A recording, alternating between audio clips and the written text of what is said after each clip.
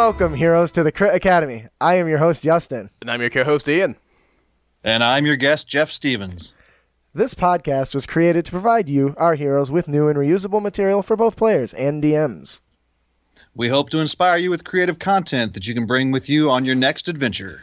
Our show may not be suitable for young children, but neither is our D&D games. That's true. Before we get started here, I want to take a moment to let you all know that this episode is brought to you by our generous Patreon donors. You are awesome.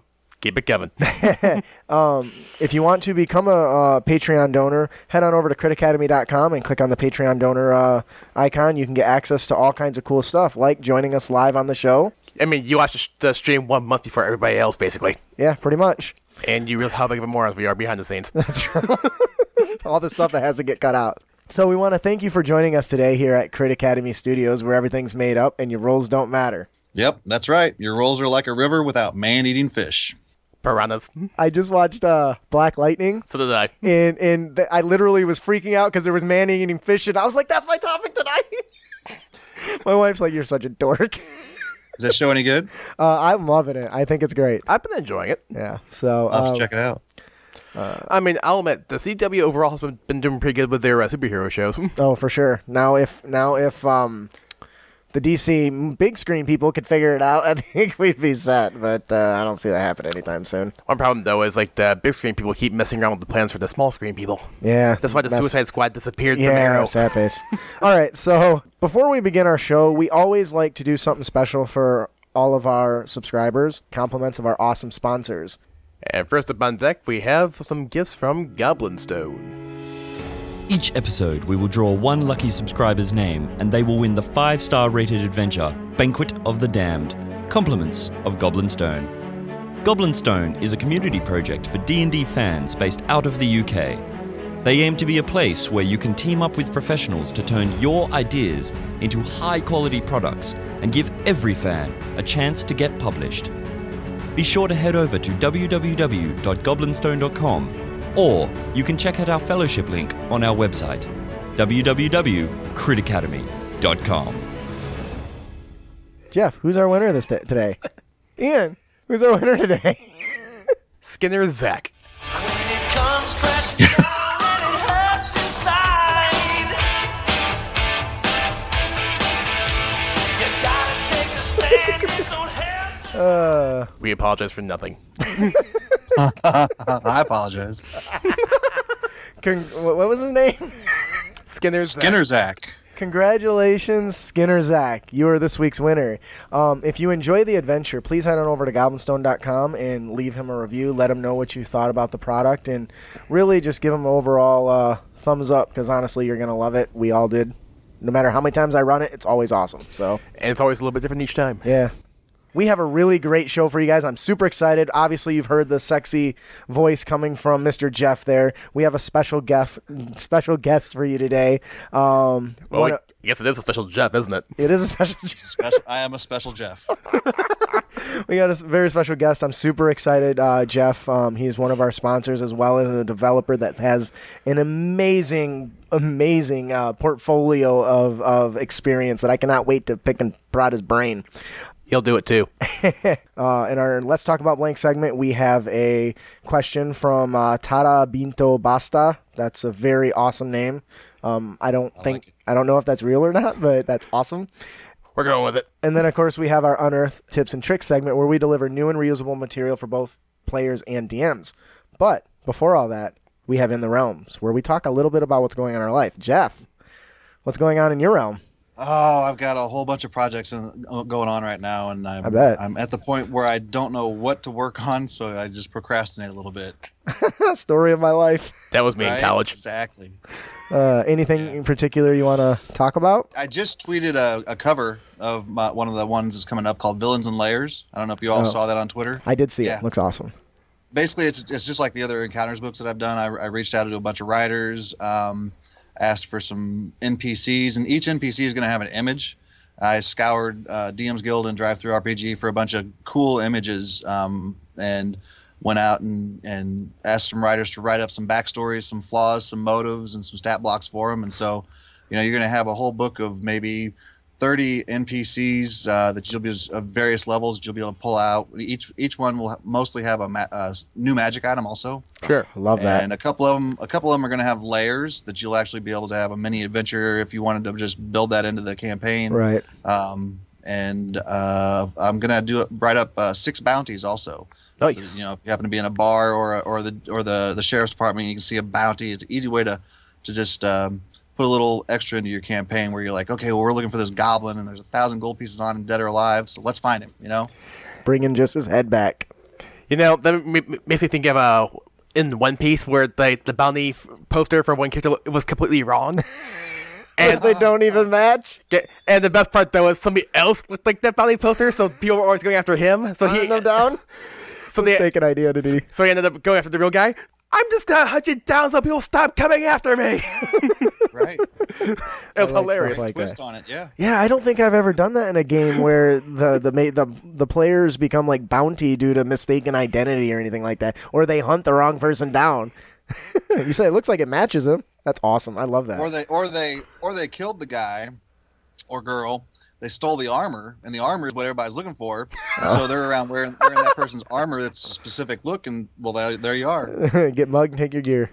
So that sounds like you got really cool plans coming out.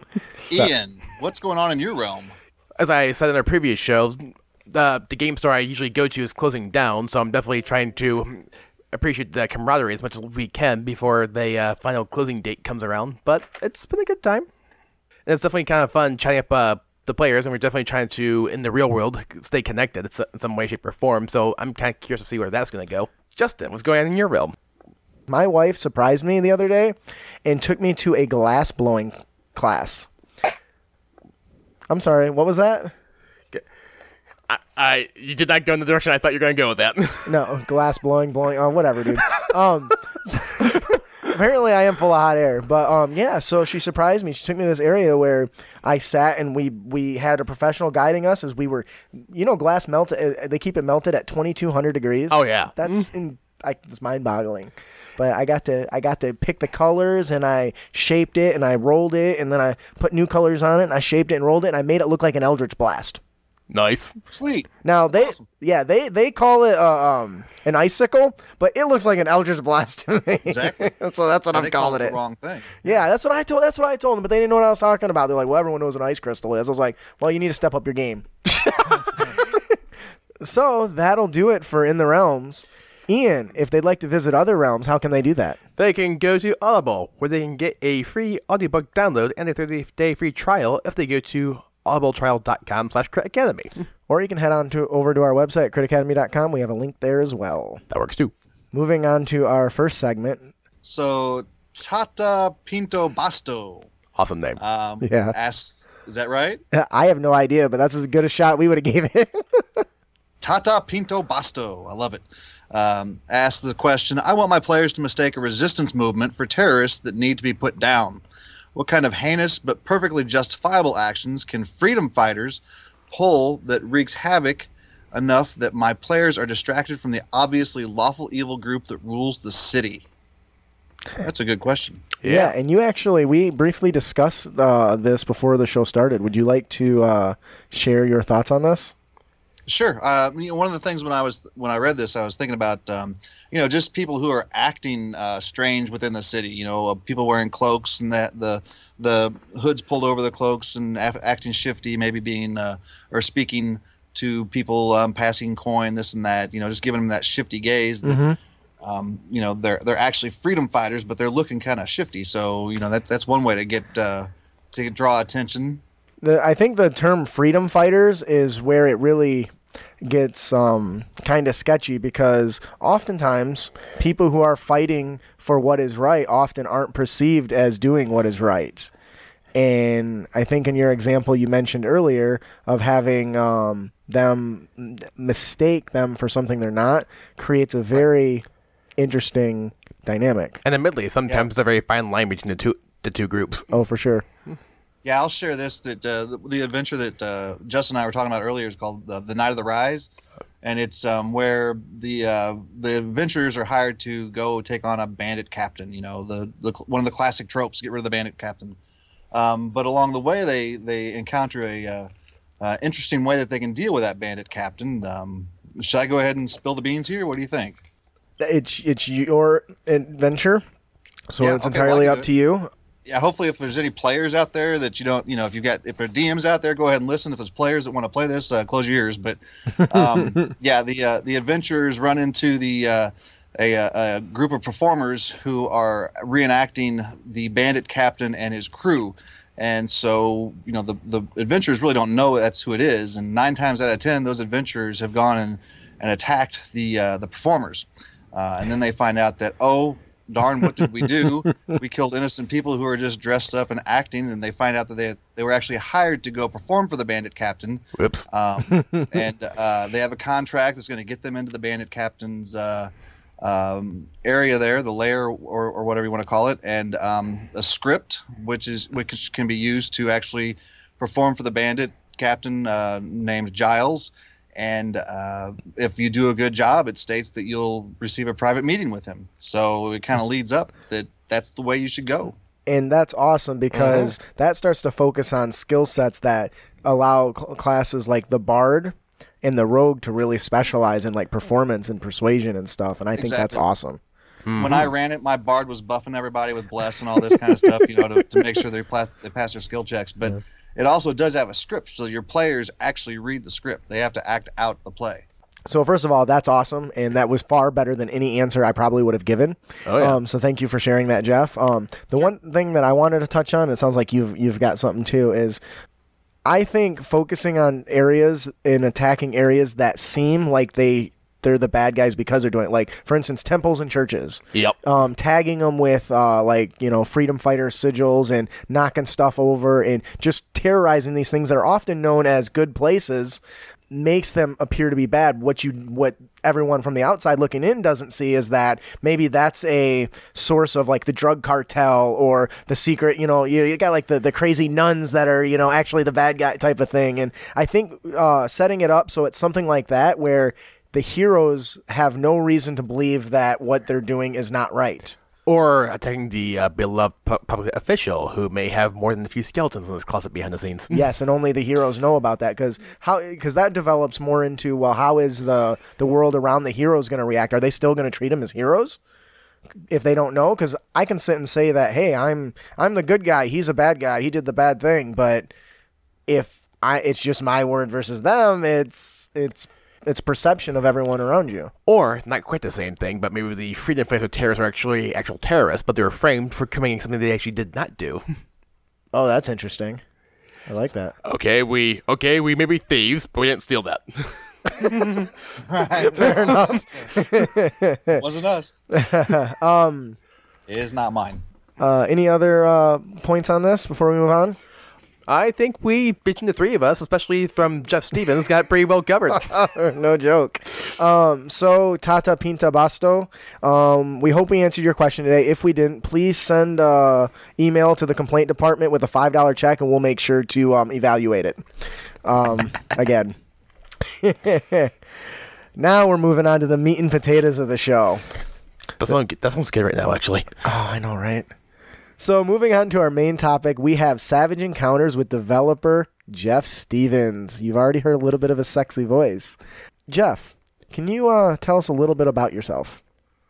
About me. Yeah. I am a 47-year-old guy who's living the dream right now, part-time. I have been able... I started playing with the Red Box when I was about 9 or 10 years old, back in the day. And went on at AD&D. I stopped playing about the mid 80s, early 90s, and then was out of D&D for quite some time. Started back up right before 5th edition came on. So I played maybe 3 sessions of what was it? Fourth? Yeah. 4.5? Fourth. I don't know what the Yeah. Four? 4, the one that most people didn't get past a session or two of, yeah. Yeah. And then 5th came out. So we were like, well, we're going to play 5th, so let's just buy all the books and jump in. And I'd never DM'd before. We let a guy DM for a while, and his little campaign wrapped up, and he goes, anybody else want to DM? I said, I'll try it. So I started DMing. I was writing out my stories.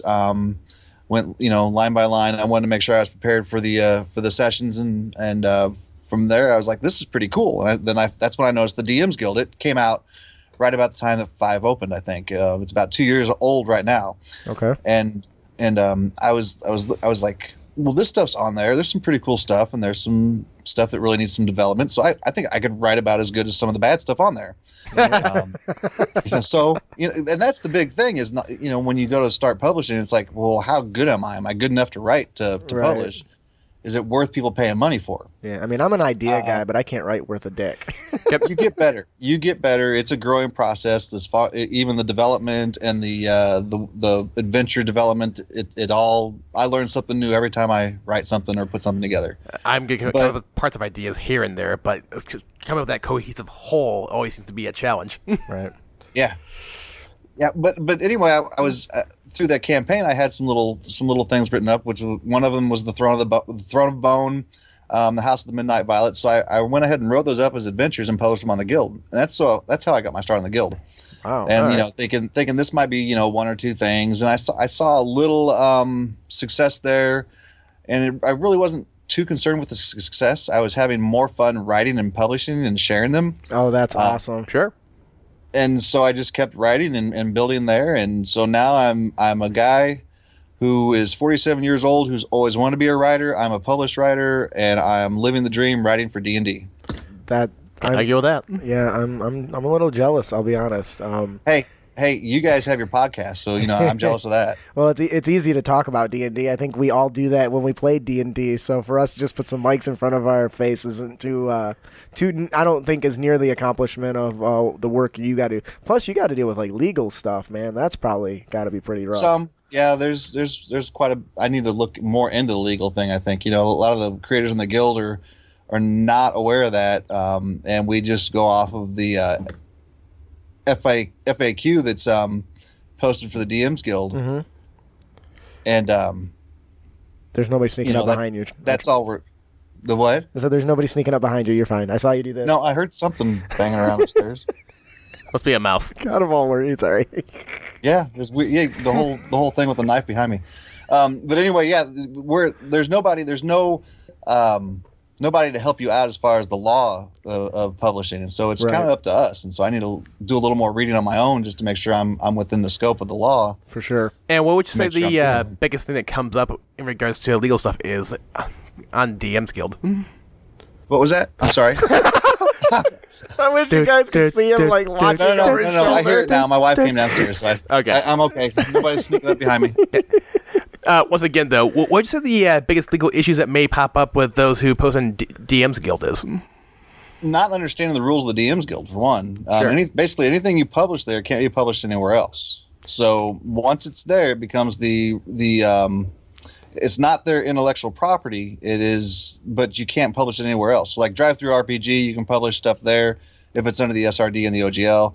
And then you can publish it somewhere else. But if anything you put on the DM's Guild is there, and a lot of people don't realize that. And also the use of like specific D&D logos, that type of thing. A lot of people try and make their logo look like the official Dungeons and Dragons stuff, and you can't do that either. They don't want that. So, see, now I saw a Twitter or a Facebook post or something from the new guy in charge over at DM's Guild, and they made some rules adjustments lately, right? Having to do with like cover art and stuff. Yeah, a slight rules adjustment. They wanted people to stop using their own logos. So independent publishers who have made a name, like I don't want to name any names, but people who just started building their own logos for branding, to make it more noticeable. Right. And they've decided to take that out. And I think one of the reasons was, and this is just my personal thought, that people were trying to imitate the official D&D logo too much, and so they just said, well, we'll stop that, and we'll just say no logos. And it was originally in the FAQ and the agreement that we signed that basically the only logo you're allowed to use is the little DM's Guild logo that they allow, and they've kind of been a little lax on it, allowing people to create their own and post their own. But I think it's just for their own good to make sure that everything, there's no rules broken there. No copyright infringement. Right, exactly. Which is weird because it seems like technically they own it almost, since they take 50% of the money, right? I mean, they take about 50%. The DMs Guild, a creator gets half of what it lists for. So if it's listed for $2.95, we'd make $1.49 or whatever. Of that, I believe 35% goes to One Bookshelf, who is the company behind the DMs Guild, and then 15%, I believe, goes to WotC itself, Wizards of the Coast, is like a licensing fee. So, All right. By publishing on the DMs Guild, we're allowed to use everything that people that publish elsewhere can't.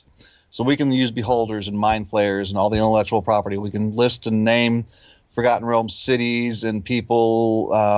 We're able to use the entire intellectual property that is D&D. Does that which include is really like cool. maps and stuff too, huh? Not the maps. No, Ooh, you sad can't face. use their official maps. But there's some people that create some great maps to go along with the official content. Elvin Tower is a great cartographer. I don't know if you've seen any of his stuff, but he's created some maps that are really good for that you can use in your own published products that are similar to the official Forgotten Realms stuff. Wow, that's awesome. That seems like a lot of work. And whenever people begin publishing, they need to figure out, do they want to go the drive-through RPG route and make a little more money off of the royalty, or do they want to go with the DMs Guild and have the whole intellectual property available at their hands? Right. For me, I went with the DMs Guild. I don't use all the IP that I can. A lot of times will write my stuff in generic settings so they can be dropped into any campaign. Right. Mm-hmm. I love system but I also- agnostic content, so that's awesome. Yeah, I also think that there's, maybe more traffic now to the DMs Guild as more people learn about it. I mean, it's been out for Right. 2 years, and I've definitely seen more sales over the last year than I did the first year I was in there. Sure. So when you place an item on, and I'm sorry, we're kind of derailing from the actual point of this show, but this That's fine. episode. But when you publish on the DMs Guild and you put an item up there, is it up there indefinitely or a certain amount of time it gets pulled down? It's up there until I take it down. All right. So are you still seeing money from even the first few things you've made coming Yes. in? All right. Yeah. Wow, that actually sounds pretty sweet. It does.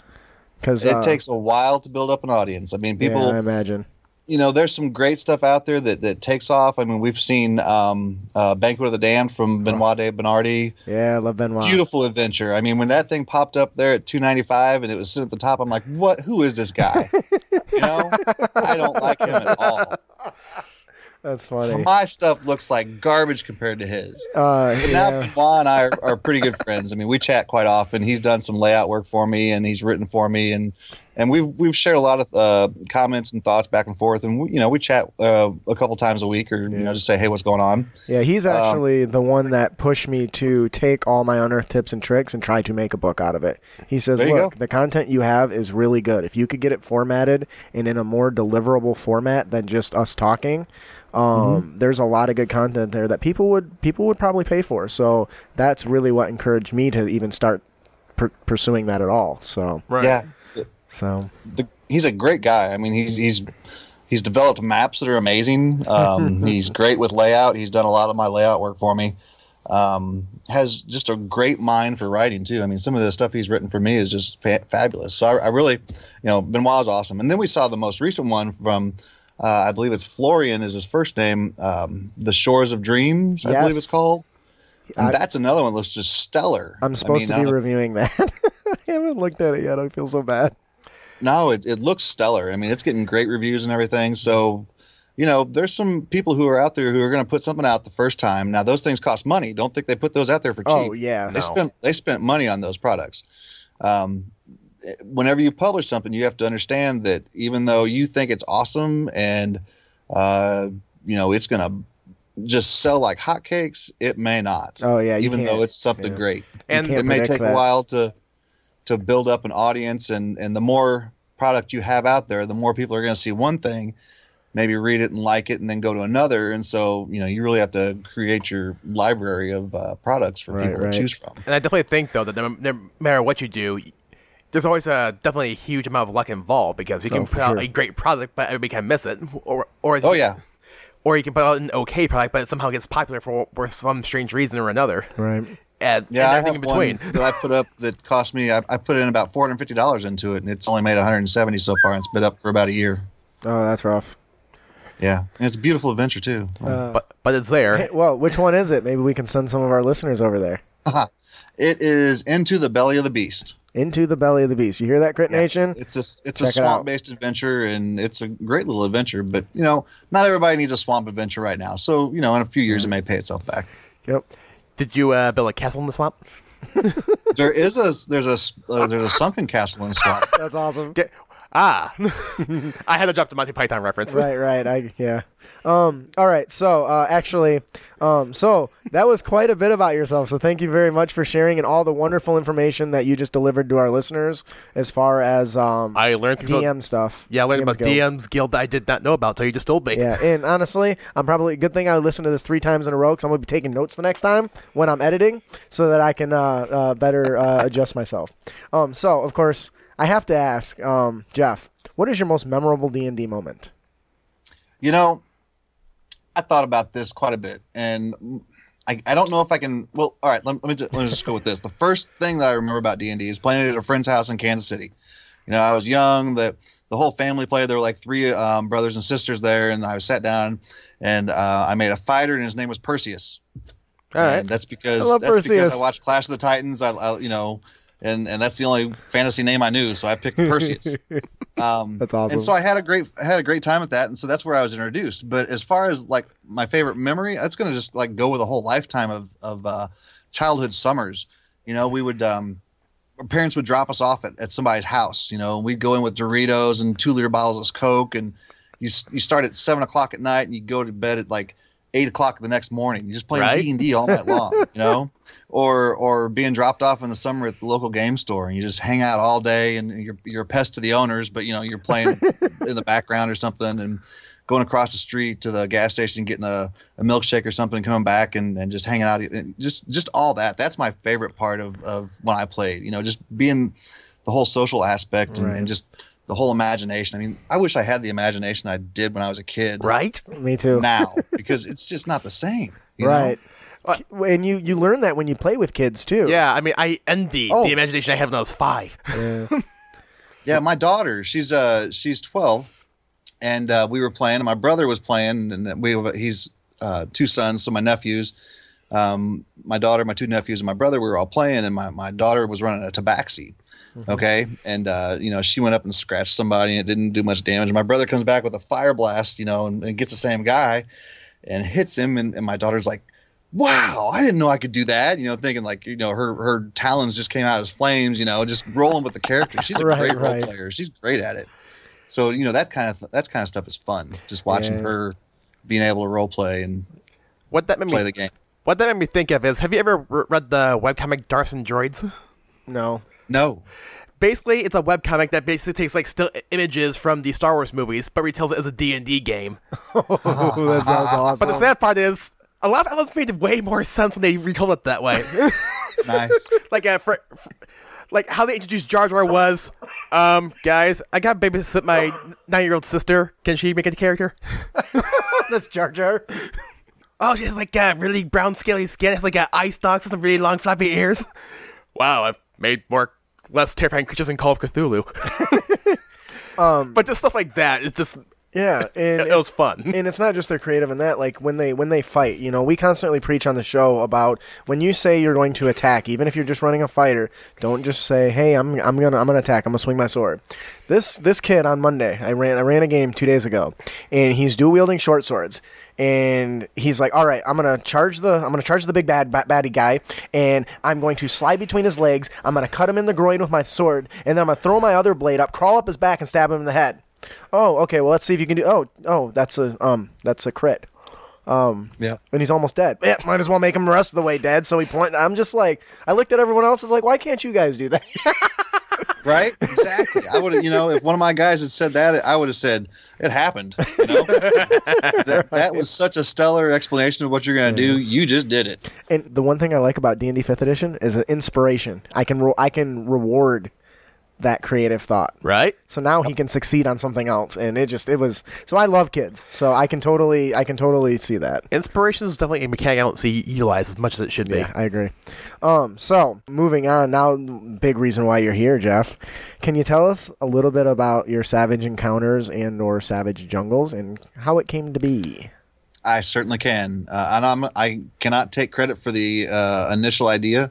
I'm going to say that when I first started on the guild, I was looking at people's products, and I bought some of the MT Black products, and I saw this thing called Journey Through the Center of the Underdark by Tony Petrecka, and I bought that. I read it, and I loved it.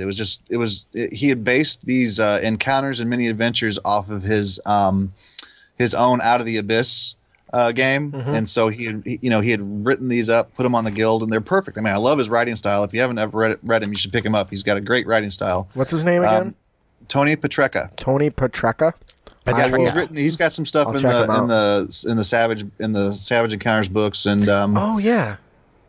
Okay, I do recognize that name. He's got some good stuff on there. The Journey Through the Center of the Underdark is a great module or a supplement if you're running Out of the Abyss. And he basically wrote up all these little things that he had used in his home game, and there's some great stuff in there. And so when I saw, and I had thought, that'd be a really cool thing to do with just small encounters, and build up on it. And there were other encounter books on the DM's Guild too, but I wrote mine just a little bit different. And I also, when I started, I was like, I could write all these, but what fun is that? I want to see what other people can write too. I think this would be a great way for other writers to be shared on the guild, and somebody pick up one book and be able to read 15 different writers and get their styles and say, hey, that I like this guy. Let's see what else he's got. And so I reached out to a bunch of people and said, I'm putting this project together. Would you be able to write, something for me for this amount of money? And a lot of them said, yeah, they were just happy to do it,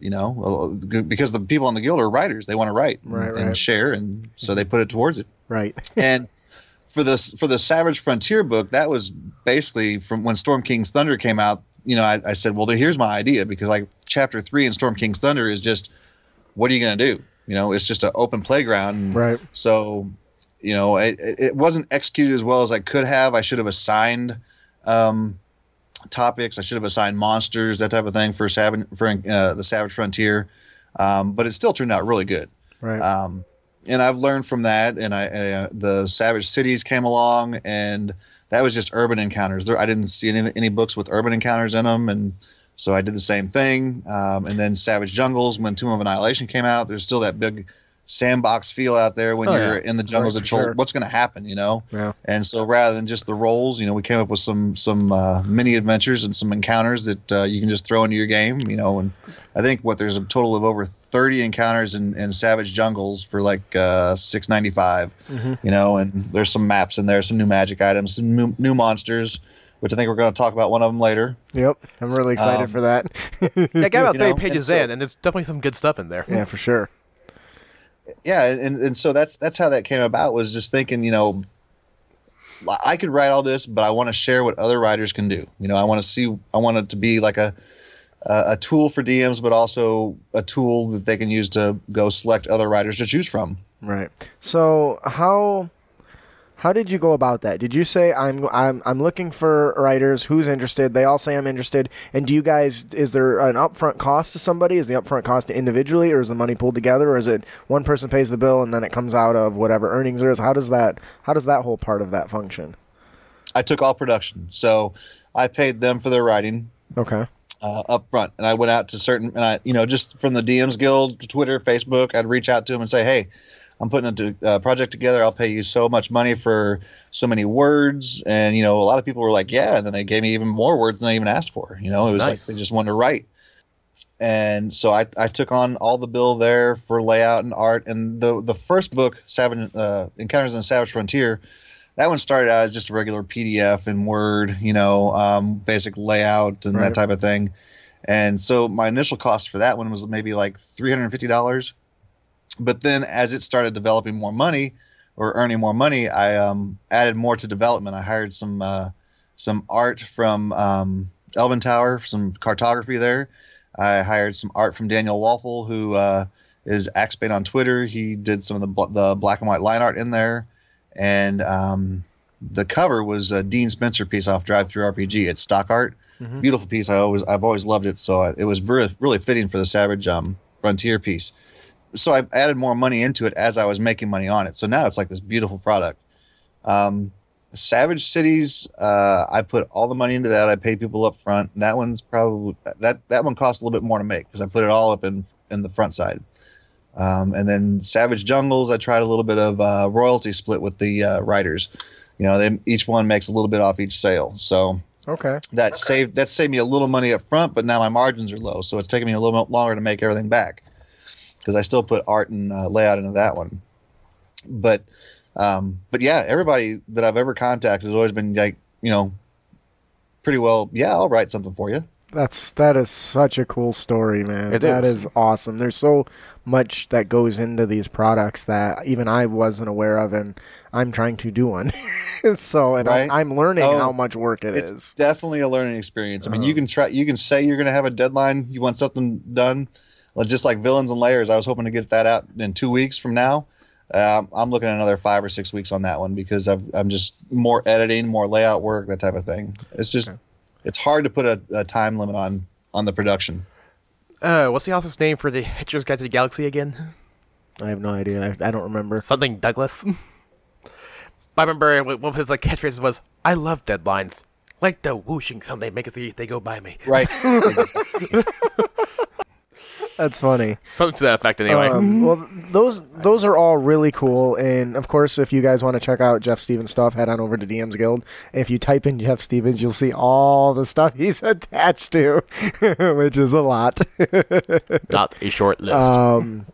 So that is pretty cool. We kind of already touched on a little bit about the crew that you work with. That kind of went with it. Is there any particular people that you've worked with that have really stood out and have really had a big impact in your development process, like the way you do things? Benoit really helped with the layout. I mean, when he and I first started talking, it was like, he's like, you could really make that look a lot better with the layout. And so he helped me with that. But, one of the cool things with it is just being on Twitter, Facebook, all these other things, is looking for artists. Oh, yeah. And trying to hunt down an artist that can really capture the style and everything. And I've found that with a couple of artists. Daniel Walthall is in the U.S. Luis Prado is in Brazil, and he's done a lot of the interior work for my Encounters books. Mm-hmm. So he drew the Stiggy Tong, he drew the Chief Yum Yum. He did all that. And then Natalie Leonard out of France has done the covers for Jungles and Savage Cities. Okay. And I love her style too, and she's actually done some more art. And so, finding those people, they've just really stood out as far as what they've been able to produce for me. And Elven Tower, cartography, the maps he's been able to produce. As far as writing, I mean, there's something great about each of those encounters. So I can't really tell you that, this person stands out more than the other because they've all got their own styles. Oh, yeah. So that's what I think. That's what also makes and kind of leading into this next question, really set your guys' product apart from everyone else. Is it's not just one style contained in a book. It's you get a little bit of taste of all these different strategies. And if there's one thing we know as D&D players is that all DMs are different. They all have got their own taste, their own flavor that makes something that they do different than everyone else's, and you guys kind of encompass that in your product, which is awesome. I mean, definitely, because there's so many styles out there. The way I like to break it down is, generally speaking, it's 50% role-playing and 50% game, but people like certain ratios a little bit better than others. Mm-hmm. So is there anything else you think that makes your Savage Encounters and really stand out ahead of the rest from other DM products? That's just, I mean, you get a lot of content for a decent price, I think, and it looks fairly good. Yes, I want to make money, but I also want to provide something that people are going to be able to afford, and use, because I can't produce this material without making money. I wish I could, but I just can't give the money away. I don't make enough in my own job to pay for the production. So I make money, I put more money into it, and sure, that's just how I've been able to create some cool covers, hire independent artists, and it just feels really good to be able to do that, to actually share the money that I make with other creators as far as artists and writers and that type of thing. So does DM's Guild have like a setup where you can say this person gets a certain amount, or do you collect it all and then pay out individually? How does that work? No, I can. Whenever I publish the title, I can say, so and so gets this much, so and so gets this much, and That's and convenient. once it's set, I can't change it. I would have to email One Bookshelf for the DM's Guild contact and ask them to change it. I'm not allowed to make any changes once it's in there. Oh, so you can't be like, this guy's So I been a dickhead to me. He's getting 1%. Right. Yeah, exactly. The whole contracts thing might get in the way. That's cool. Those splits happen, so whenever one sells, I only see my portion. Everybody else sees their portion Right. the moment it sells. That's so cool. Yeah, it's pretty cool. It seems like they've had a lot of time to really get that process down. So can you kind of walk us through your development process a little bit? I mean, you can get as little detailed or as detailed as you want, but I wish I had a better development process. I come up with an idea, and then I make a few notes on it, and then I start emailing people. I say, hey, I got this idea. How about we do this? Can you write this and this for me? I'll send you a Word template. Oh, wait, let me do it on this image. I'm sure a lot of my writers would be like, he needs to get his act together, because I'm tired of getting emails and then a template and then an image, and I try and set a deadline, but I'm fairly lenient with the deadline. But I need those pieces back because I can't go on to the next step until I get all the pieces. Development process though, I've just kind of learned to relax a little bit on it. Right. I go out there and I get the idea for the cover art. Mm-hmm. I contract that out. So I've got that ahead of production. I've actually got, for one of my adventures, I commissioned the art last fall. Or no, I'm sorry. I commissioned the art last spring, and I still haven't written the adventure. It's awesome though. I don't want to talk about it, but it's pretty sweet. So what kind of challenges do you run into during your this whole development process? I know you mentioned the whole thing about the deadlines. Right. You think you're going to be at a deadline, and then you hit that deadline. You're like, now what? And then you're worried about pushing it too fast after the deadline when it's not ready. And then also never being satisfied with the product. Really? No, yeah. I actually believe that, because I have, especially in college, cut quite a few videos, and I still cut videos for work, obviously, because I work for the news. Mm-hmm. And I've always keep thinking to myself, I'm not happy with this. I feel like this could be better. In some ways, I'm not sure how it could be better. I just feel like it could be. Exactly. That's exactly right, because there's so much that you could do slightly different, in everything. Did I miss a typo? We're all humans. Even our editors are going to miss something. There's going to be a grammar mistake somewhere. And some dick is going to let you know about it in a dickheaded way. Somebody's going to let you know about it, exactly. I found, personally, anyway, the easiest way to handle stuff like that is to get up and walk away from the product and just give it some time just so you're away from it. Then when you sit back down, you kind of have a more clear, refreshed head. Right. And then go. And Ian, I agree with you completely there. I put a product down for about a month before. Right. Come back to it with a fresh head, and it helps. But there's still always that, after thinking about something, I didn't account for this. Maybe I should have written that in there. But eventually you just have to step back and say it's done. And sometimes, too, what you picture, what you have in your head is not what you put on paper, even though it's what you think you put on paper. That happens every time I write something. That's the one thing with DM or with writers that you've got the whole thing in your head is what it looks like and everything, but then that doesn't come out when somebody reads it. And right. It's how to make that right. So, do you have any ways that you've overcome, the trying to help reach your deadline? Or I know you mentioned, finding artists is pretty difficult. Are there any techniques or anything you've done to help overcome some of those challenges to improve your process? With the deadline anymore, I don't. I set a deadline, but then I know it's going to go over, so I don't stress out about it anymore. One of the things I need to do is not take on so many projects and just focus on one. But it's difficult because, and I told myself this year, I was like, I'm going to slow down. Well, I've got 5 projects going on right now.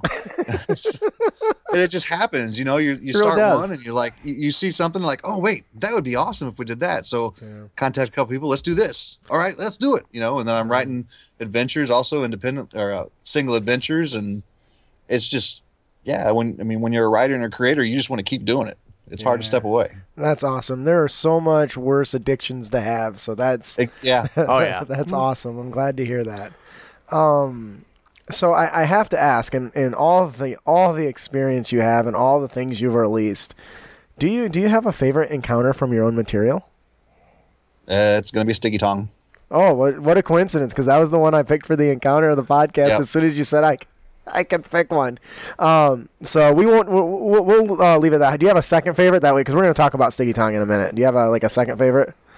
I do. Out of Encounters in the Savage Frontier, Tobar. Okay, can you tell us a little bit about that without too much? Sure. He's a hill giant who's hungry, and he likes elves. And so, if your party happens to have an elf in it, he will offer you a magical sword to trade if you give him the elf. Oh my god, That's scary because some parties just might do it. oh my god, Right? that's awesome. Yeah. He's hungry. He's like, I got this sword. I'll trade you this sword for the elf. Oh, and especially if you got an elf that just irritates the hell out of everyone. That goes Just like, place. what kind of magic sword do you have? Right? Yeah. Oh, I And so love that idea. At that point, the DM could change it to a Warhammer or whatever they wanted in order to entice the adventurers, yeah. the party, and say, "I've got this dwarven thrower here that I don't need." And it's small in his hands, so He's it's just dangling flailing it there. around. It's like a keychain. It's like strapped to his belt. Yeah. That kind of reminds me of on what I forget which Facebook page it is, but one player asked I want to put Mjolnir into the game. How should I do that? And I posted you can put it in the game. You can put stats for it. They just can't pick it up. I saw that Right. post. I'm pretty sure That's I had great. a picture of Thor going this. Something like that anyway. That would be horrible to put the ultimate powerful weapon right within their reach, and then they can't do nothing with it. They can't pick it up. They can't move it. You're a dick. Yeah. Yeah, one of our patrons may have discovered that a little bit during our dragon session. Oh yeah.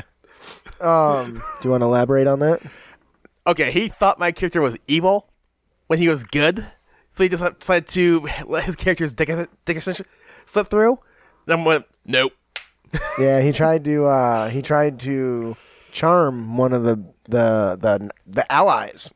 Yep. So they're in a Crown of Madness, actually. Yeah, he used Crown of Madness on an ally, and Ian decided to counterspell it. No, and then he tried to Counterspell. He tried to counterspelled his counterspell, so the stupid crown still went through. He ended up enchanting the stupid good guy, the ultimate leader guy, and he started to attack a servant. So Ian's like, banish, and so he banished this commander guy into another dimension. I'm like, I had to stop the game because I didn't know what I was gonna do.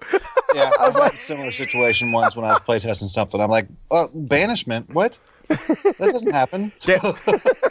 Yeah, that may have happened there in Combat Encounter too, just before that. Yeah, well, yeah, and that made it worse. You should have been on. I let you. You shouldn't have got. I shouldn't have let you take a short rest, stupid warlock. I took those dragons. Banish. What? I banished a dragon. All right. So before we finish out the main topic, I do have to ask: is there any secret projects you're working on that you can give us a little taste of? I know you mentioned The first one's free. The Villains and the Villains and Layers is a project I'm working on. I'll probably see that in about 6 weeks or so. Also working on another piece for the Tomb of Annihilation system or campaign. There's a bunch of mines listed in Chult, and so Sean Merwin, Tony Pacheco, and I are putting together a Mines of Chult book. That'll be a bunch of small encounters you'll be able to just, as a DM, pick up and pick one of them and use if your party gets into the mines. sounds cool. Working on a new adventure. I have a couple of con-created content AL adventures that I'm premiering at some conventions. Oh, I'm wow. pretty excited about that. AL legal, so happy about that one. That's awesome. Yeah, I know. I was excited. I got into the group, and one of them is in at TotalCon premiering in just a couple weeks. Actually, it'll premiere by the time this airs. Cool. So yeah, I'm really excited for that to come out. I'm also doing some writing for the Dark World setting. Patrick Pullen put together a setting that he's been thinking about for quite some time. It's called Dark World, and it's on Facebook. You can go out there to Facebook and search Dark World and be added to that Facebook page. It's a pretty cool setting. So that's some of the stuff I'm working on now. And then That's so always have awesome. ideas for adventures. I'm fairly visual. If I see a picture or something, then I kind of think, boom, hey, this can make a good adventure. Now, actually, Dragon's Breath Tavern was inspired by the Quentin Tarantino. The name is escaping me. What's the vampire bar? From Dusk Till Dawn. I was gonna say I don't know. I haven't actually watched a lot of Quentin Tarantino. Only I've seen Kill Bill. From Dusk Till Dawn's probably the best. Really? I'll have to check it out. My dad was a good Tarantino fan, but I only ever seen Kill Bill. Though I'm pretty sure I watched one where his nuts were melting once. I don't know what one that one was, but that was one of his flicks, and I was just like, yeah, that's not my thing. But I'll check out That's not my thing either. Check out the Dusk From Dusk Till Dawn. From Dusk Till Dawn. I'll check that out. Yeah. You actually mentioned to me you have a newsletter that people can subscribe to.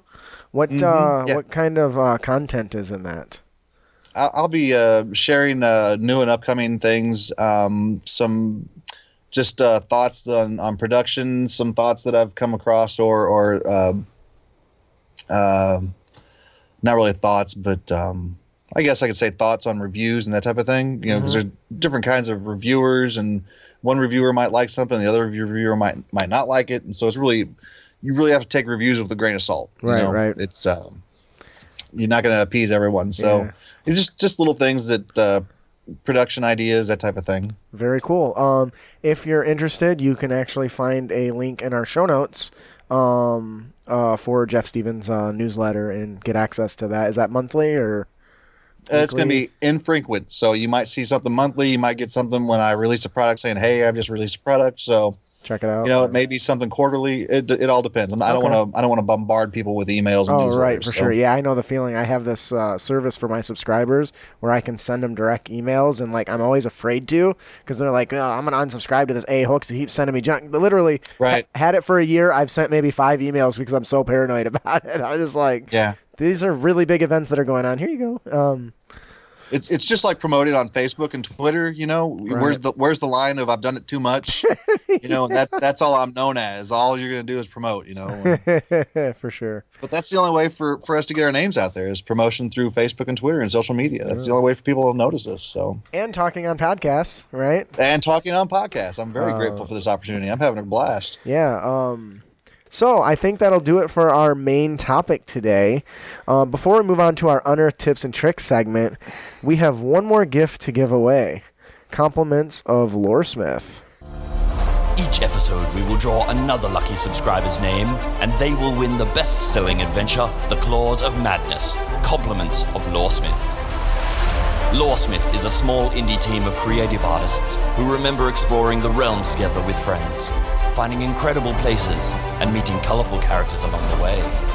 They set out to deliver an experience that sparks those lasting impressions that pushed them to create their first standalone adventure, The Claws of Madness. This best-selling adventure is one that you don't want to miss. Jeff, who's our winner today? The winner today is WGE89. Awesome. When it comes crashing down and it hurts inside, you gotta take a stand, it don't help to hide. We're huge dorks. Well, I can only see you dancing, so I don't know what Ian's doing. Well, is he just looking at you like, what? Sometimes. The first 20 episodes, he just looked at me like, what the fuck is wrong with you, dude? I'm like, but now Ian gets down? Sometimes.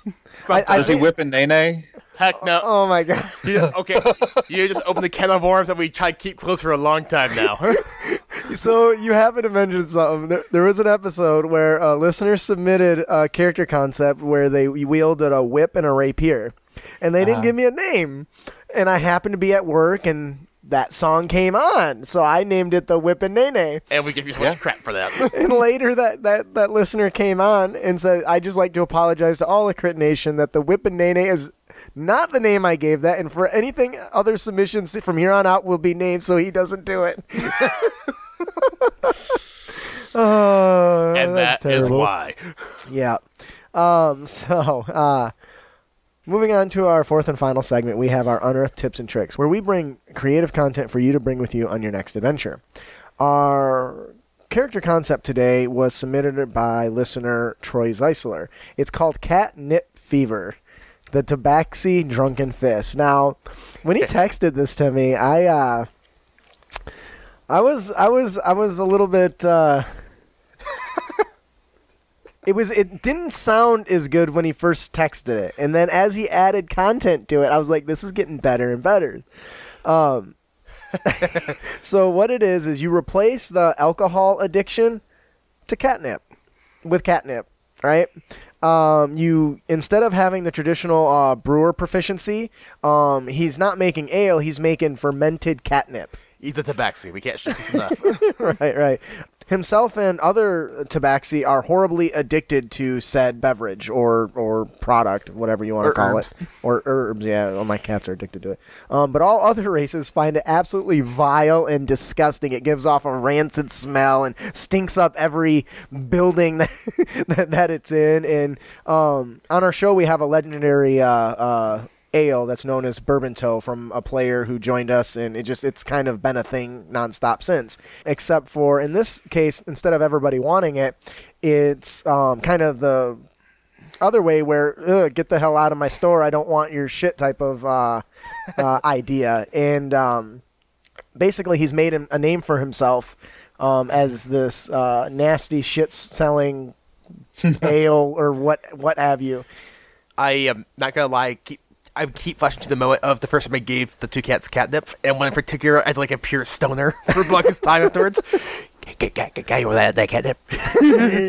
Scratching himself. What do you think about something like this, Jeff?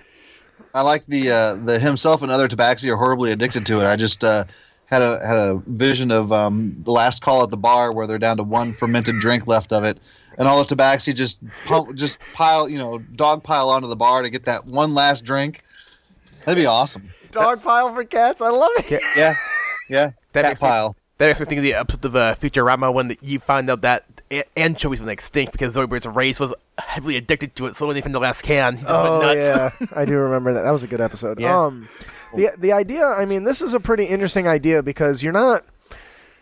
First of all, I've never seen it, but it introduces something that I think gets either overlooked or gets ignored all in general, and that's drugs. Because that's essentially what it is, right? Well, in D&D anyway. Play Shadowrun, that's a different story altogether.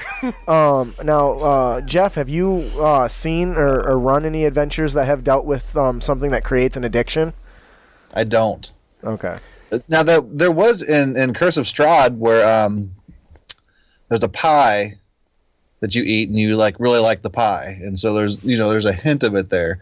Mm-hmm. But no, typically I try and leave that out of my writing. I feel that's up to the DM to add it if they want to. Right. And I kind of feel that way with this because that's basically what's going on here is this person's trying to pitch. I mean, and alcohol, in my opinion, is a drug. People have an addiction to it, and but this type of drug where people can be going crazy for it. I mean, can you imagine this monk just going out the back of a thing? Hey, you, come here.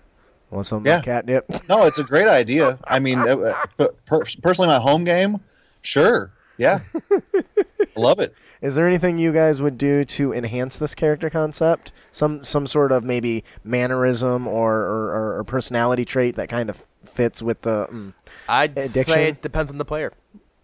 Okay. Yeah. I'd say, exactly. It'd be a whole role play thing for the individual to kind of come up with their own little quirks for it. Yeah. Yep. Hey, psst, that whole, hey, psst, come here. Hey, I got something for you. The first one's Just free. scratching their neck. The first bit of it, yes, it's free. You're gonna love it. You gotta try it. Come on. Right. Well, hope he never runs out, right?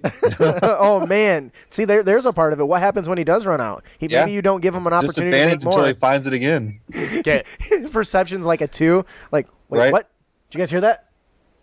You don't hear that? I'm sure I heard something. No, you didn't. Must have more. I think that would. I feel like if the player, depending on how mechanic heavy the player is, this could be a lot of fun. If you're not so worried about like taking disadvantage, you could gradually make yourself crazier. Yeah, like I need more. Exactly. I need more. Gotta. It's a great flaw. Yes. Let's put it that way. I mean, a flaw for a character. I mean, this is a great one. Yeah. So that'll do it for our character concept, Catnip Fever. By the way, Troy, you didn't give this a name, and this is the second one I've named for you. So if they don't like it, that's on you now. Because he's the one that submitted the quote unquote whip and nene. All right. Yep. Our monster variant of the day is We have the Sapperfish. The origin is originally the Equipper, but we gave it the ability called Sap Strength. When a creature is hit by the bite of the sapperfish, it has its stamina sapped, and they begin to experience high levels of fatigue. The target must make a DC 13 con save or suffer 1 level of exhaustion. That can get vicious pretty fast. So I actually created this for a low-level group I was running through. They keep wandering, and they constantly want to search for water and food and all that stuff. And I don't usually get too heavy into that.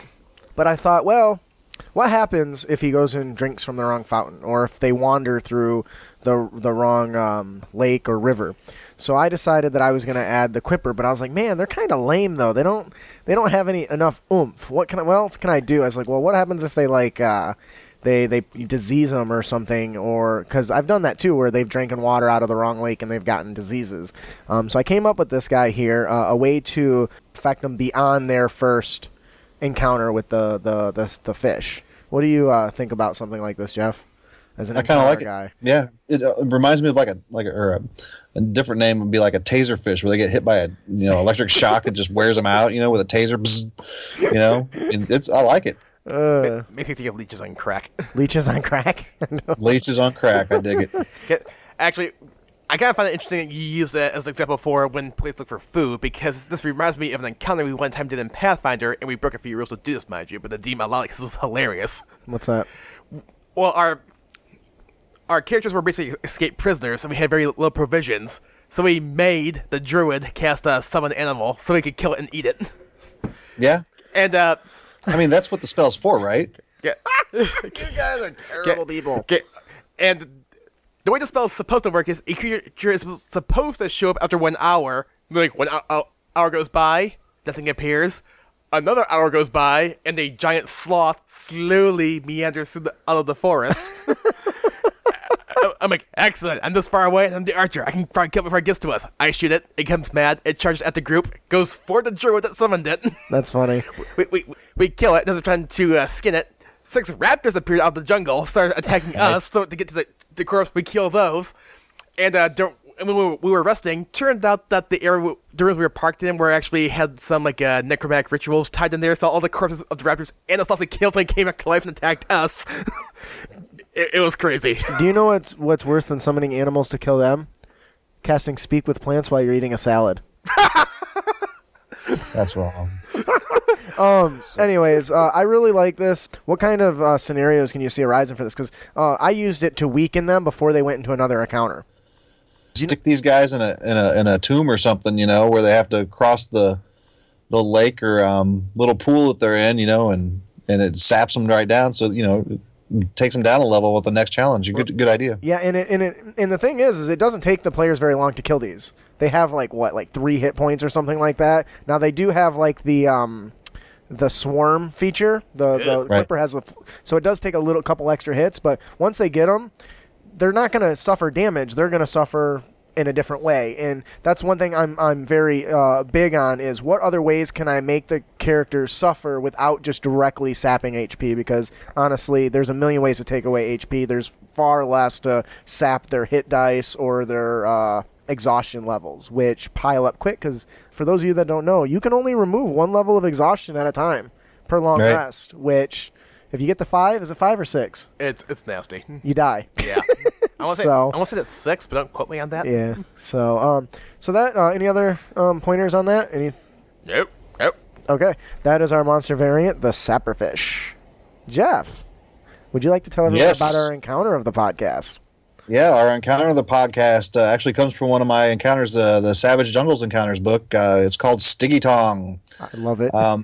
It's actually, the name comes from local tribe people who call it Stiggy Tong, and that's because it is it's very rarely seen. It's a large, consider it a chameleon-like dinosaur.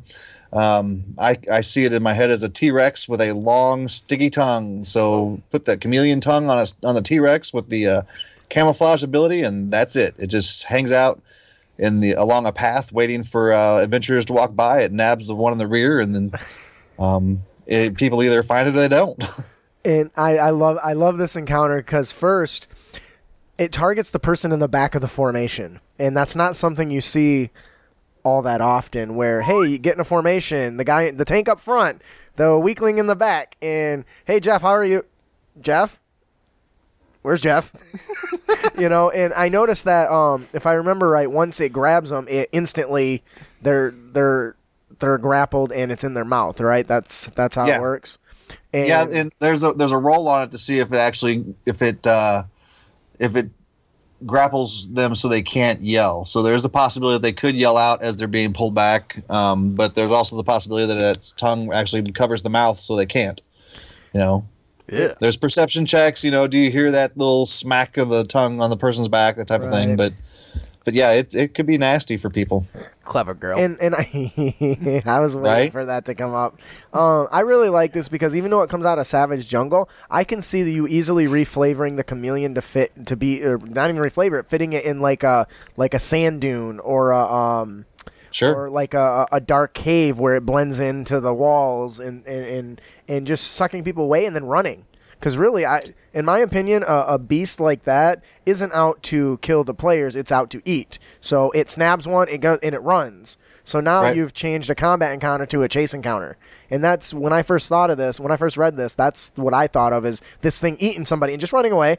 And if it's got like a halfling or something in its mouth, it almost fits the whole way in. And personally, for me, I thought this was, when I was reading through, it was one of my favorite ones, and it turned out it was one of your favorite ones too, which is awesome. I also like the Yum Yum one, which is all about cannibals, and Yum Yum. I highly recommend checking it out. You guys got to pick up his book; it's awesome.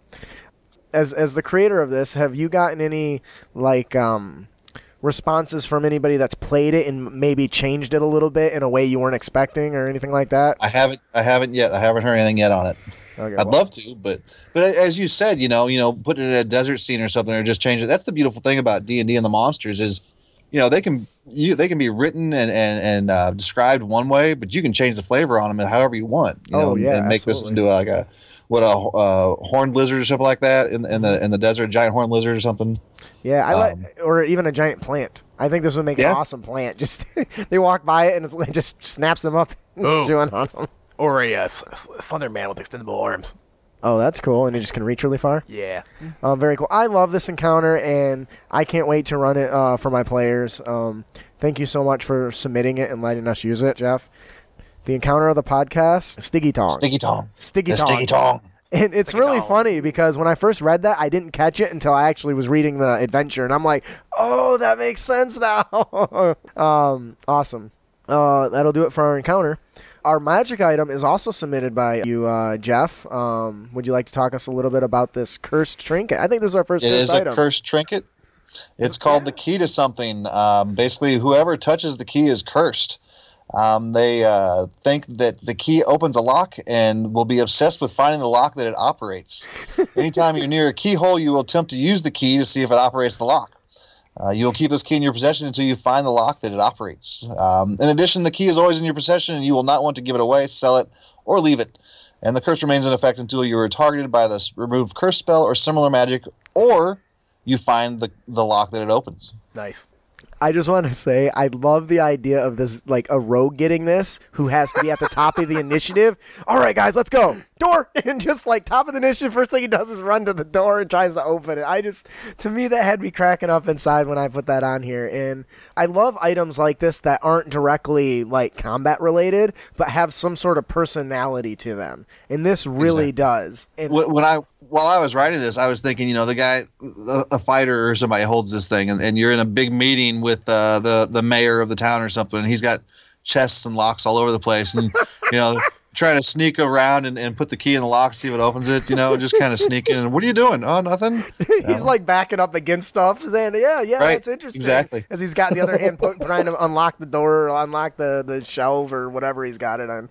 I love items like this, and actually, this is the second key we've had in the last couple weeks. Something like that, yeah. We had another key submitted by a patron donor that when you put it in a door, it opened up an extra dimensional pocket into a room that is resets every time you shut the door. I like it. And then whenever you open the door, you can come out any door you can imagine. So it was a teleport thing. It was very cool. And this is just as cool, man. I love it. And Ian, what kind of funny scenarios can you imagine, interesting scenarios can you imagine with something like this? Walking to the wrong guild. You're walking around. This isn't my guild. Whatever. I'm gonna try every lock while I'm in here. Oh man, like going into like an inn and trying every door. Oh, that's hilarious. Okay, actually, picture. It's one thing to walk into a merchant's guild this key, but picture actually walking into a thieves guild. Oh no. I can see a lot of fun coming out of this, and Or a player carries this and they see a chest and they immediately go to open it. Yeah. It could be trapped before it check for traps or something. Or it's a mimic. oh man, Or the mimic. we had a mimic outhouse in a recent episode. Oh, that's game. awesome. Oh, it's so much fun. It's beautiful. I mean, great thinking. I mean, kind of in the same vein, though, I've said before, though, I know I have to say this every time I mention a Thieves or Assassins Guild, but if you're a famous Thieves or Assassins Guild, you're not doing it right. Right. So, any other pointers on this magic item? I think we got a pretty good lid down on this one. Yeah. That'll do it for our magic item of the podcast. The Key to Something, submitted by Jeff Stevens. Thank you. Now our Dungeon Master tip. Now, I'll be honest, I've been sitting on this forever, and I don't know why it's never made it into the episode. It's a good tip. Yeah, our patron Lee submitted this thing probably like 3 months ago at least. And for some reason, I'm just now getting to it. Our DM tip of the podcast is use music and sound effects to set the mood. Jeff, do you ever use music when you play? I don't, because I'm 47 years old and I don't know how to use the internet that well to find these things.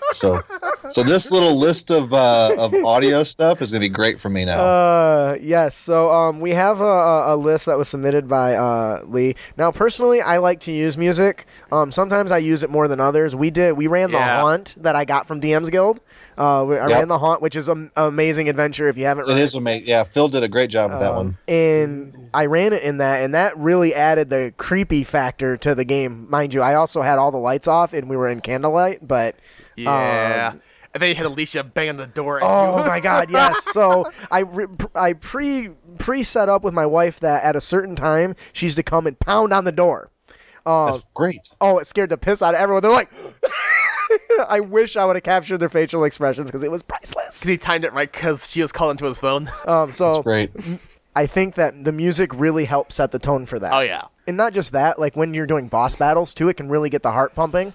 And Lee has given us a couple examples of that. At soundcloud.com/ultimaterpg, there's a big list of resources there. You got Phanary.com, Phanary. I haven't personally been to that one, but I trust Lee's judgment. Yeah. There's quite a few lists in our show notes that you can check out, but the two that I really want to, or the three others that I really want to point out on this list is Incompetech.com. Our opening music comes from Kevin McLeod, who runs that site. I used actually his music for a lot of projects in college too. Right, because it's royalty free, and all you have to do is credit it to him. Right. Which is awesome because he's got thousands of songs. But more importantly, the next one is BattleBards.com, and he has a lot of content on BattleBards.com. BattleBards is awesome for like sound effects and like dragon roars and beastly noises, and you know they got little noises for like traps and stuff. So when somebody triggers a trap, you can go, and it does that sort of stuff. And then a lot of that stuff is rolled into Roll20 as well. Roll20's got a jukebox, and actually, when I run our games here, I'm using Roll20, even though I'm not using the platform. I'm just using the music jukebox. So definitely, I recommend music if you don't use it, even if it's just a repeating loop in the background that you can just change occasionally. I mean, shoot, you can even create a playlist on YouTube.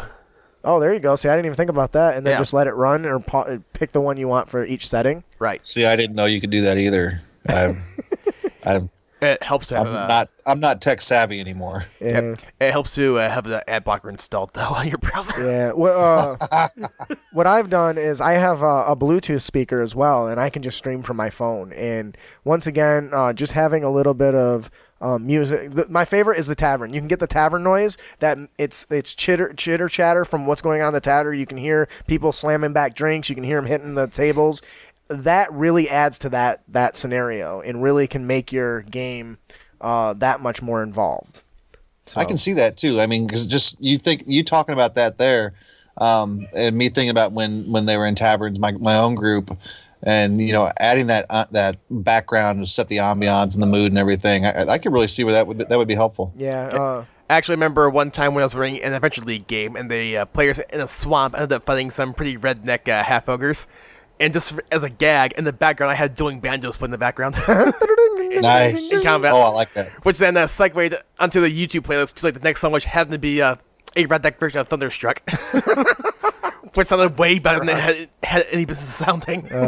Yeah, so I highly recommend, if you haven't tried using music, use one of these sources and try it at least once. You will be awed. Now, that does add additional prep time, which, can suck. But even if you just pick like 3, you pick one that's going to be playing the majority of the time, one that's going to play during the battle, and then maybe one special scenario. Maybe it's a very tense, diplomatic moment, and you want to have a very subtle, conversation in the background or something along those lines. It really enhances the game. I highly recommend it. Yeah. Well, I want to say thank you to Lee Pierce for submitting this. This is great. Yeah, and I'm sure he's going to be like, finally, asshole, I sent that to you forever ago. Well, Lee, you do send us a lot of stuff. Yeah, he did, and I do get I have literally an entire document of brainstorms, and then I have one just from Lee. It's true. I've seen it. So that is our Dungeon Master tip from patron Lee Pierce. Use music and sound effects to set the mood. Oh, yeah. He did not sound anything like Barry White, I'm just saying. Don't be a dick. Oh, shut up. Our player tip of the podcast is... Don't be a dick. We'll just go. And you can avoid dickitude by doing reconnaissance. This is a big deal. Yep. In a lot of games, and I can't say a lot of games. The games that I've been a part of, most people just say, "Oh, there's my quest. Go to point B in the cave and kill the goblins." I've never had an experience where the player said, "All right, we're going to break up into 2 groups. You're going to go around the outside and watch for patrols that might come around, and I'm going to go and see if there's any additional scouts hiding in the trees or any other guards that are out of line of sight." Or, I don't generally have them ask me or come up with a strategy to seek out patrols or look for obvious defenses. Do you guys run into that?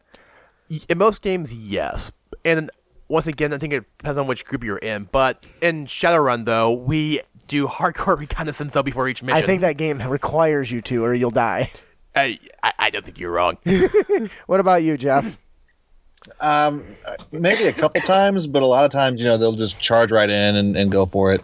Yeah, and so it makes me think more that I should develop more encounters where they can't do that. Like, maybe, okay, they can't, if they do this other patrol's going to come up behind them and pincer attack them from behind because they didn't take the time to watch. I think the closest I've seen, though, in the games that you ran was when we came to that one fortress in Storm King's Thunder.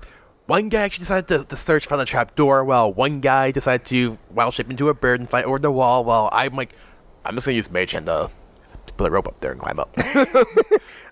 And so it's hard to get players to think like this, because most of them just want to get right in and kill stuff. But I bet if we challenged them more, like, you charged right in, you ignored the patrol, and you didn't try to disable the giant crossbows that are on top of the ramparts. So now you're a pincushion for bolts, and you're being stabbed in the ass while this other guy's kicking you in the balls. So next time they know, right? Yeah. Well, hope. I mean, that encounter, right? Next, they've learned something, hopefully. Right.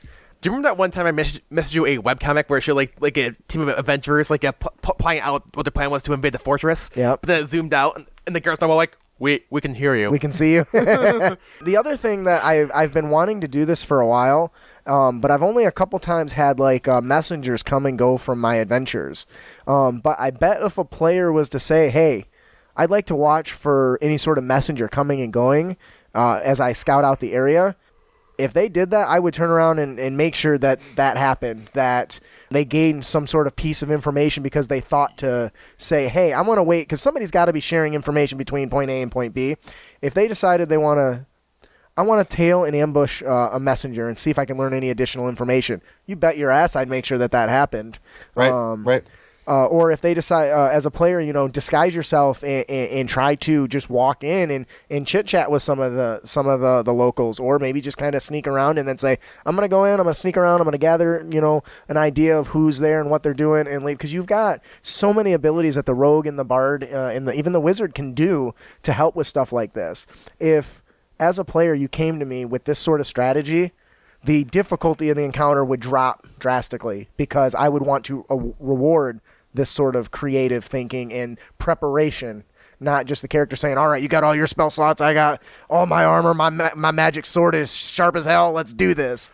What do you think, Jeff? Absolutely. Wow. Absolutely. That's fantastic. I mean, anybody who's willing to go to put in that level of role play, basically, and not just concentrate on combat, because the combat's fun, but the role play is the best part. I mean, seeing people think and actually put the thoughts to work as a group. That's definitely give them a lower challenge with that encounter if they were to do that. I just briefly had a flash in my head where if you need to see how a fortress reacts to something, create a distraction of some kind to see how they react to it so you can pre-plan in advance. And I briefly pictured in my head a cleric walking up, kind of like a Jehovah's Witness to the fortress door. Jehovah's Witness knocking on the door. Hello, do you know the way? Oh my God, I cannot believe you just brought that meme into this. Get out of here with that shit. I know the way. Anyways, that's some meme stuff. I don't know if you know what he's referencing, but some chain stuff from our show before. But anyways, do you know of any type of reconnaissance a player could take the initiative on to gain any insight? Oh gosh, no. I think it just kind of happens with as the game goes, is with the player asking, well, do we see a messenger? Do we do this? And the DM going along with it and saying, yeah, no, that type of thing. It's right. That kind of thing is just more or less just evolves as the game goes, I think. Yeah, I would agree. Well, I guess that does it for our player tip of the podcast. We went way more in depth than I thought we were going to go to in that. Oh, did we? Well, good. We want depth. We like deep. That is our player tip of the podcast. Don't be a dick. And you can avoid being a dick by doing reconnaissance. Before we close out, we have one more gift to give away. Compliments of you, Jeff. Hey, I'm just happy to share. We're happy to have it. Our listeners love getting prizes. Here you go, Jeff. You get to listen to somebody talk about you. I know. It's awesome. I love it. It's been a long few days of travel, and the adventurers are tired of eating rations and sleeping on the ground. The road opens to a small town with an inviting tavern. The smells of grilling meat and ale fill their nostrils, and the sound of laughter and music float out the tavern's door. Unlucky for the adventurers, they've stumbled upon Dragon's Breath Tavern. What starts out as a pleasant evening of food, drink, and entertainment soon evolves into an adventure that takes the party into and under Dragon's Breath Tavern.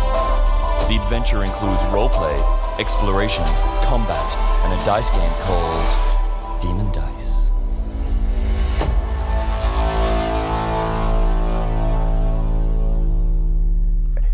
And yep, that's right. Your adventure now has an epic trailer music to do it. Oh, that always tickles my. I like it a lot. It's awesome. Yeah, Lee did a really good job. I think the intro part is made awesome by the person who put that together and says it. Actually speaks that way. Your adventurers walk up to a tavern and it's named Dragon's Breath. He did a great job. He sure did, and we're so glad that he continues to do a great job for us. He does good work. I don't know how to say this name. I don't either. I see it here. XATSEIH 0891. Is that right? Oh, 0891. Sure. So wait. I think it's Zetsui. Zetsui. All right, Jeff. But we'll spell it too. Yeah. Zetsui 0891. You're not Jeff. Jeff, who's our winner today? The winner of Dragon's Breath Tavern today is, I'm going to try this and say Zetsui 0891, and that is spelled XATSEIH 0891. When it comes crashing down and it hurts inside, you gotta understand. Are you doing the worm with your finger? Like, you can talk. Hey, at least I'm impressed. It's a different dance every time. Oh, that's how we roll, man. I've had 65 episodes to come up with clever stuff. I am actually 95% sure that is Zetsui, just because that is the name of a summon from the anime Escryad. That's fantastic. Congratulations, Zetsui. 0891, you're this week's winner of this awesome prize, compliments of Jeff Stevens. Jeff, if they'd like to tell you how awesome it is, how can they do that? They can leave a review on the DMs Guild. Yes. And Or you can find me on Twitter and let me know there. I would appreciate it. That works too. how can they find you on Twitter? Do you have a handle? Oh, yeah, it's at J Corvin Stevens, JCorvinStevens. And if I had it all to do over again, I would change my Twitter name. 'Cause that is too long for anybody to write and remember. That's funny. Yeah. So congratulations. Definitely let them know what you think.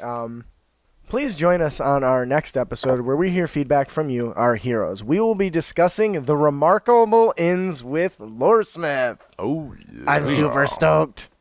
Now, if that sounds familiar to anybody, that's because I said that exact same line a year ago on episode 17 when I thought he was going to be on the show. Then he got sick or something and couldn't do it. And then his book was falling behind, and so we kept pushing it back, and now here we are. So I'm really excited. Yeah, I think that's right. Chris Vanderlinden, right? Yes. Man, Oh, Chris- man. Good guy. Yep.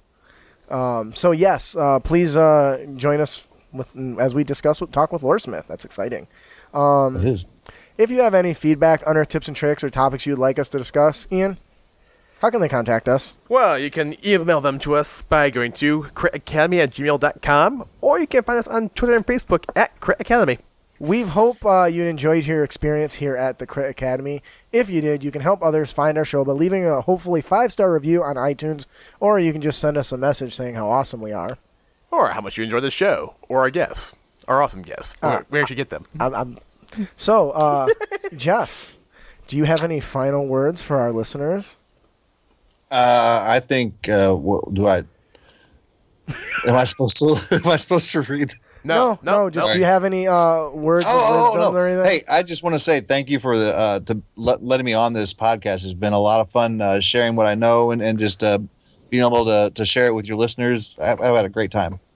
Well, I'm glad. We definitely have had a blast having you on. I enjoyed and I myself. promise that's not a guy with a knife standing behind you. So, he did look. I did look. Sorry. That's okay. I'm just messing with you. Yeah, we've really enjoyed having you on the show, man. You have such a wealth of knowledge. You're obviously a very professional person, more than me anyway, when it comes to the delivery of your content. And I truly hope that all our listeners will go out and purchase some of your products.